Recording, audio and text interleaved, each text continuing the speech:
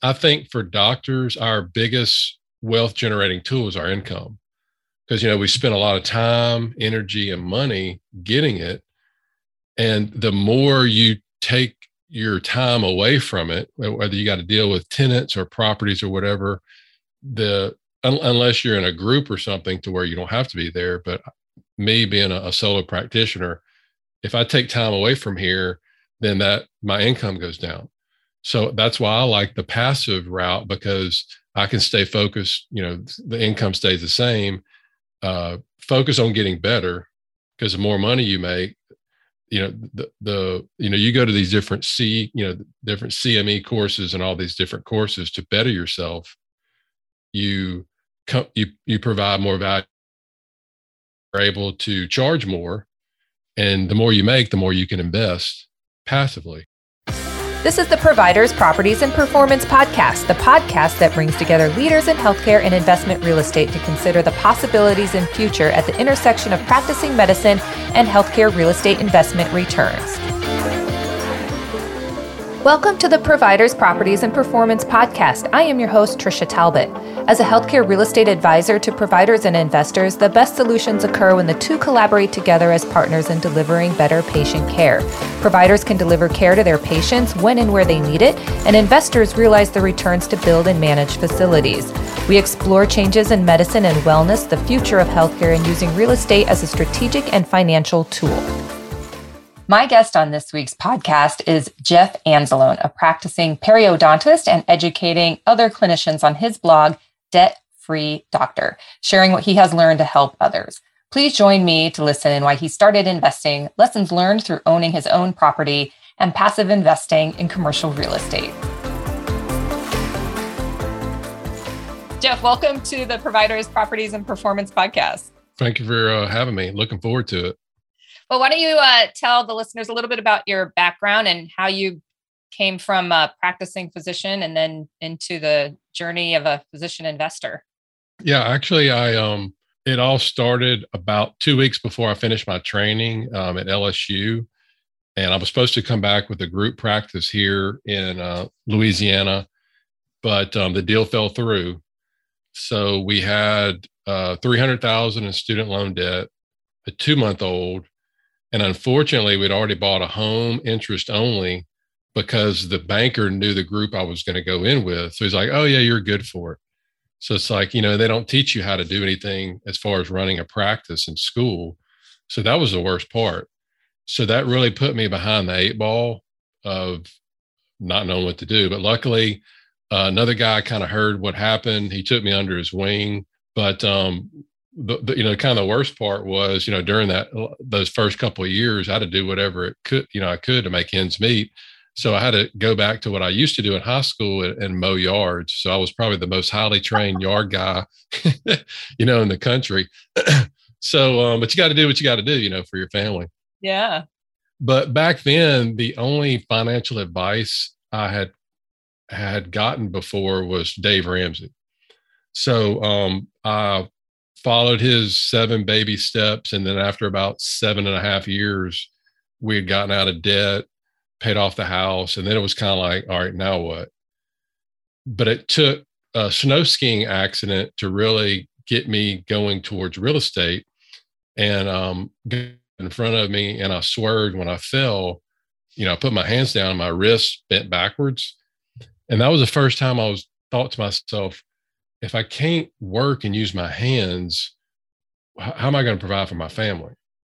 So that was a point that I really knew that I was operating very in a risky way, but I didn't know what to do. But I started researching, and there's all kinds of, as there's all kinds of information out there. But 2 main facts stood out to me, which really helped me stay focused on what I should do. Number one, over 90% of millionaires had real estate in their portfolio. At that time, I had 0. And number 2, the majority of millionaires have anywhere from 3 to 7 streams of income. They only had 1. So that showed me that I needed to focus on getting multiple streams of income from real estate. Well, I'm excited to interview you because, I want to direct any physician investors out there to your website, following this interview, because I think it has a ton of information, and you've done a lot of work and made it relative to them. And I could, we can make this interview a lot longer, but we both have other things to do. So I want to focus on your blog, on your website, with regard to medical office real estate and why doctors sell their buildings. But I do want to point out that there's a ton of other valuable information on there. So, in this blog, you talk about the 10 reasons to sell your medical office building. And you actually did that with my friend, Ben Reinberg. And you outline, why a practitioner may want to sell their real estate, to include, and I'm completely summarizing here, the property management, ownership responsibilities, debt service, partnerships, conflict of interest between maximizing your practice operation with equipment versus building maintenance, and ready to offload an asset and plan for retirement. Would you say that all of these issues surround a go-forward plan where a physician needs to purchase real estate for their operation with the exit strategy in mind before they purchase it? Yeah, I would think so. I think that's real important for sure. Sometimes sometimes they may not own the building. Sometimes they do. Sometimes they don't really think about that they could sell it ahead of time, Mm-hmm. So there's always things to think about. That's just another potential income stream, that you could get while you're still practicing. Well, all of the points you mentioned are very valid. When a clinician wants to purchase, own, and operate the real estate that they occupy with their practice.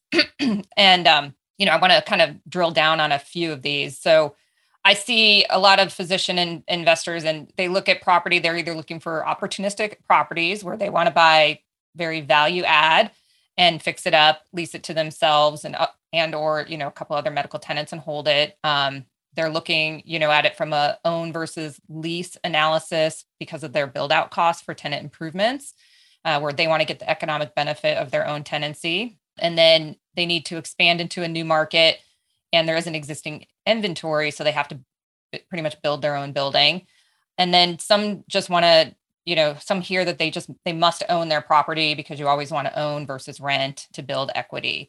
I think I try to do the approach where, it's not an all or nothing approach, but I do try to have them go into it on a more offensive than a defensive strategy, where, and even some of the most savvy ones take it the next step and, proactively use their real estate as an incredible financial tool. And they buy, and then they sell, and then they use tax deferred exchanges, joint ventures, and they rinse and repeat. With that thought in mind, exit strategies. So growth and expansion, economic benefit and profit, retirement, and sale of the practice.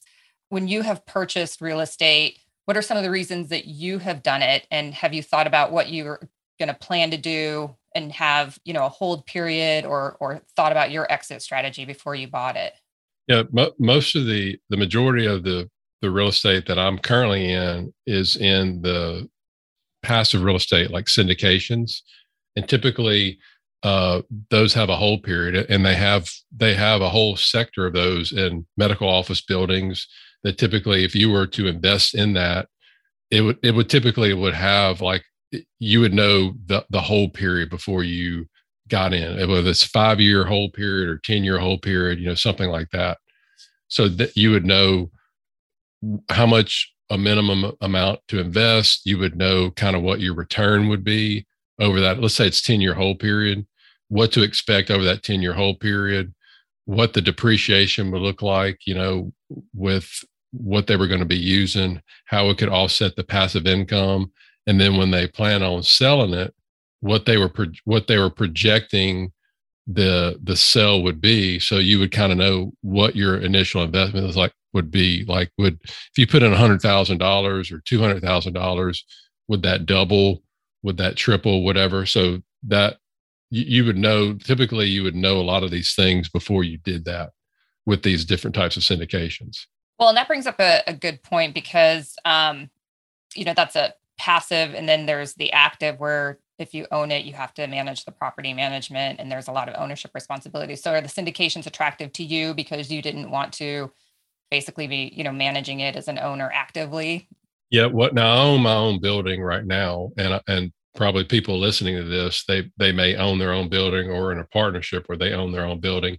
So that's one way that you could potentially use, so you could sell, actually, as you could sell your building before you retire and start getting a return on it. I do know some people that will sell their practice to another doctor or a group of doctors, but they'll keep the building themselves. And then, they can have the new tenants rent. A lot of times you need to make sure you put it in the contract that as soon as they buy your practice, they're not going to move, so that, you're, at least you're going to have a tenant. Right. Exactly. But yeah, for me, with, I think for doctors, our biggest wealth generating tool is our income. Because, we spend a lot of time, energy, and money getting it. And the more you take your time away from it, whether you got to deal with tenants or properties or whatever, unless you're in a group or something to where you don't have to be there. But me being a solo practitioner, if I take time away from here, then my income goes down. So that's why I like the passive route, because I can stay focused. The income stays the same. Focus on getting better, because the more money you make, you go to these different different CME courses and all these different courses to better yourself. You provide more, you're able to charge more, and the more you make, the more you can invest passively. Now, I do know that some people start off on this route, and then as they get older, they transition into more active, but just because they want to be more involved, and that's fine. But I think I'm seeing more and more doctors now that are busy, and they're trying to replace their active income with this passive income. Well, let's talk about property management and ownership responsibilities, because so your current building, do you have a professional property manager? Well, I have, I've got one that will come over and, but my building really isn't that big, so it doesn't really take a lot of upkeep and maintenance and property management. But most of the groups that I talk to, they do have a property manager. Yeah. And that's one of the things, if a doctor is going to buy a property and be an active investor, is, if their plan is to continue to practice medicine, I strongly encourage them to hire these professionals that can, meet with vendors during the day, and manage a lot of those. And now in the different syndications that I'm in that are self-storage, that are hotels, that are apartments, they all have their own property management, and, that's all hired for them.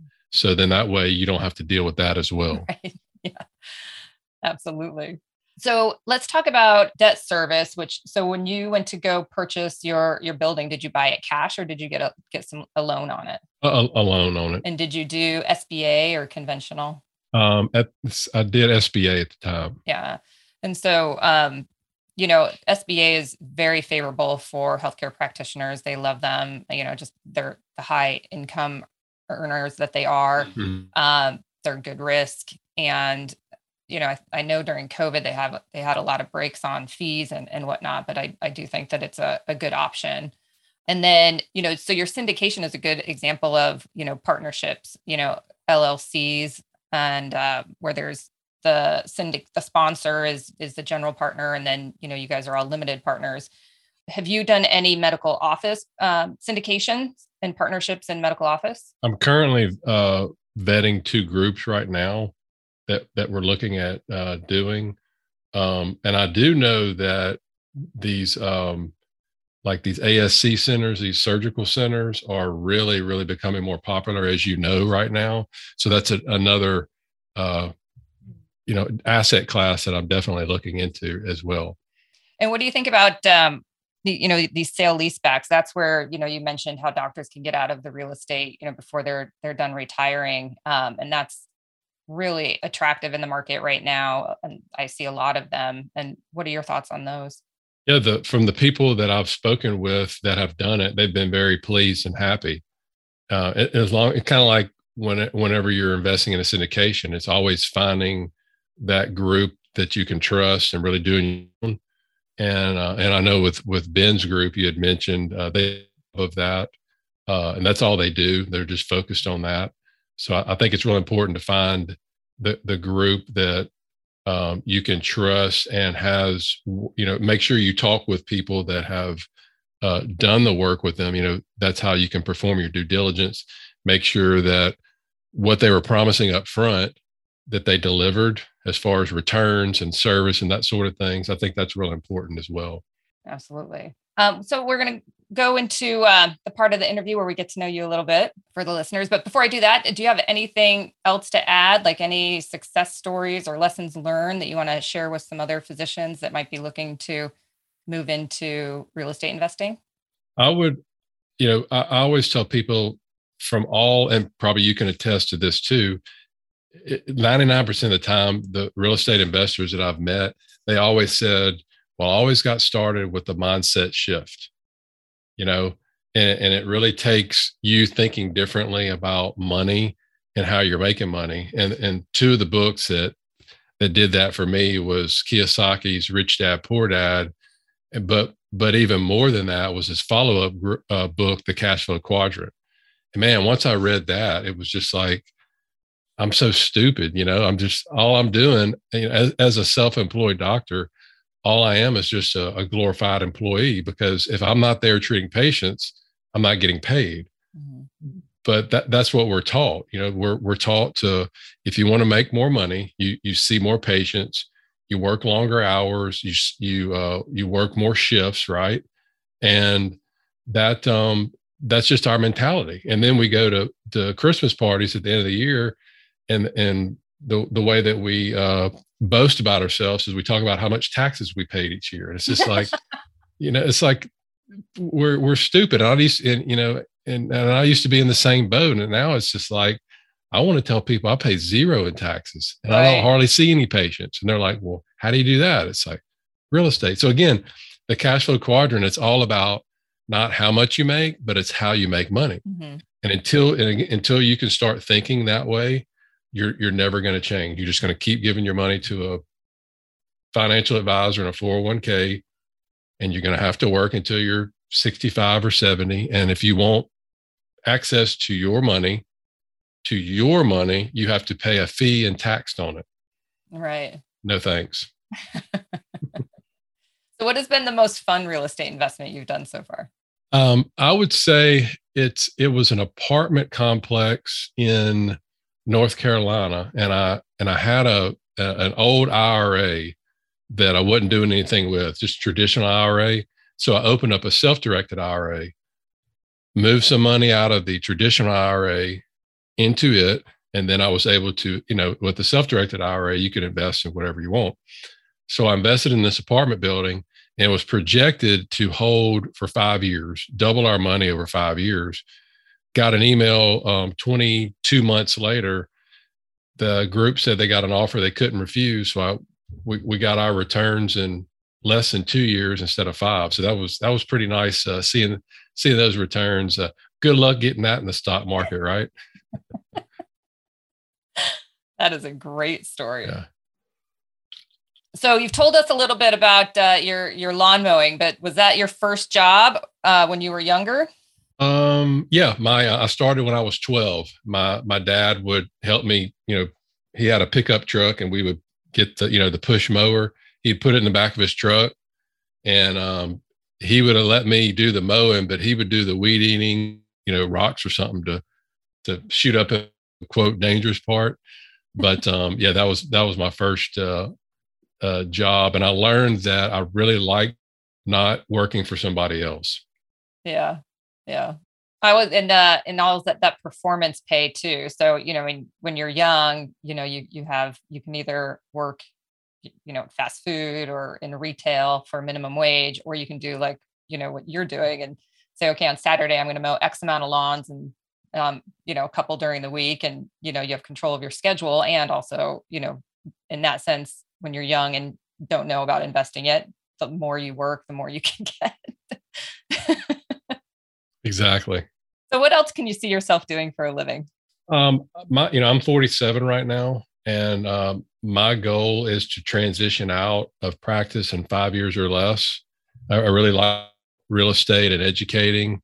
Probably will start being a little more active, maybe doing some co-general partnerships with some of these groups, and really, I really connect with the doctor community because, know their pain points because I've dealt with them too, and just continue to grow that side of it. Are you reading or listening to for news, information, or inspiration? I'd read my Bible every morning. I think that's what keeps me guided and in life. You can learn a lot in Proverbs, whether you're a believer or not, from life lessons, especially financial lessons in there. A lot about investing and that sort of thing. There's several podcasts and I've kind of gotten more away from podcasts and I'm more YouTube now, just because I like to be able to see, you make that connection when you see people, like this. You can, there's just something about it besides reading an article or listening. And that's why I started a YouTube channel last year, just because I was doing more of it.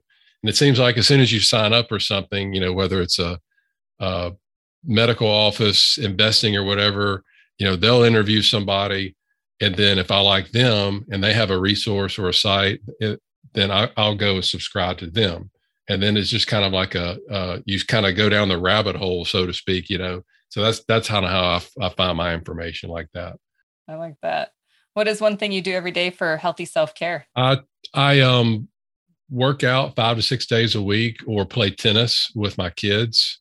So always stay active as much as possible. Absolutely.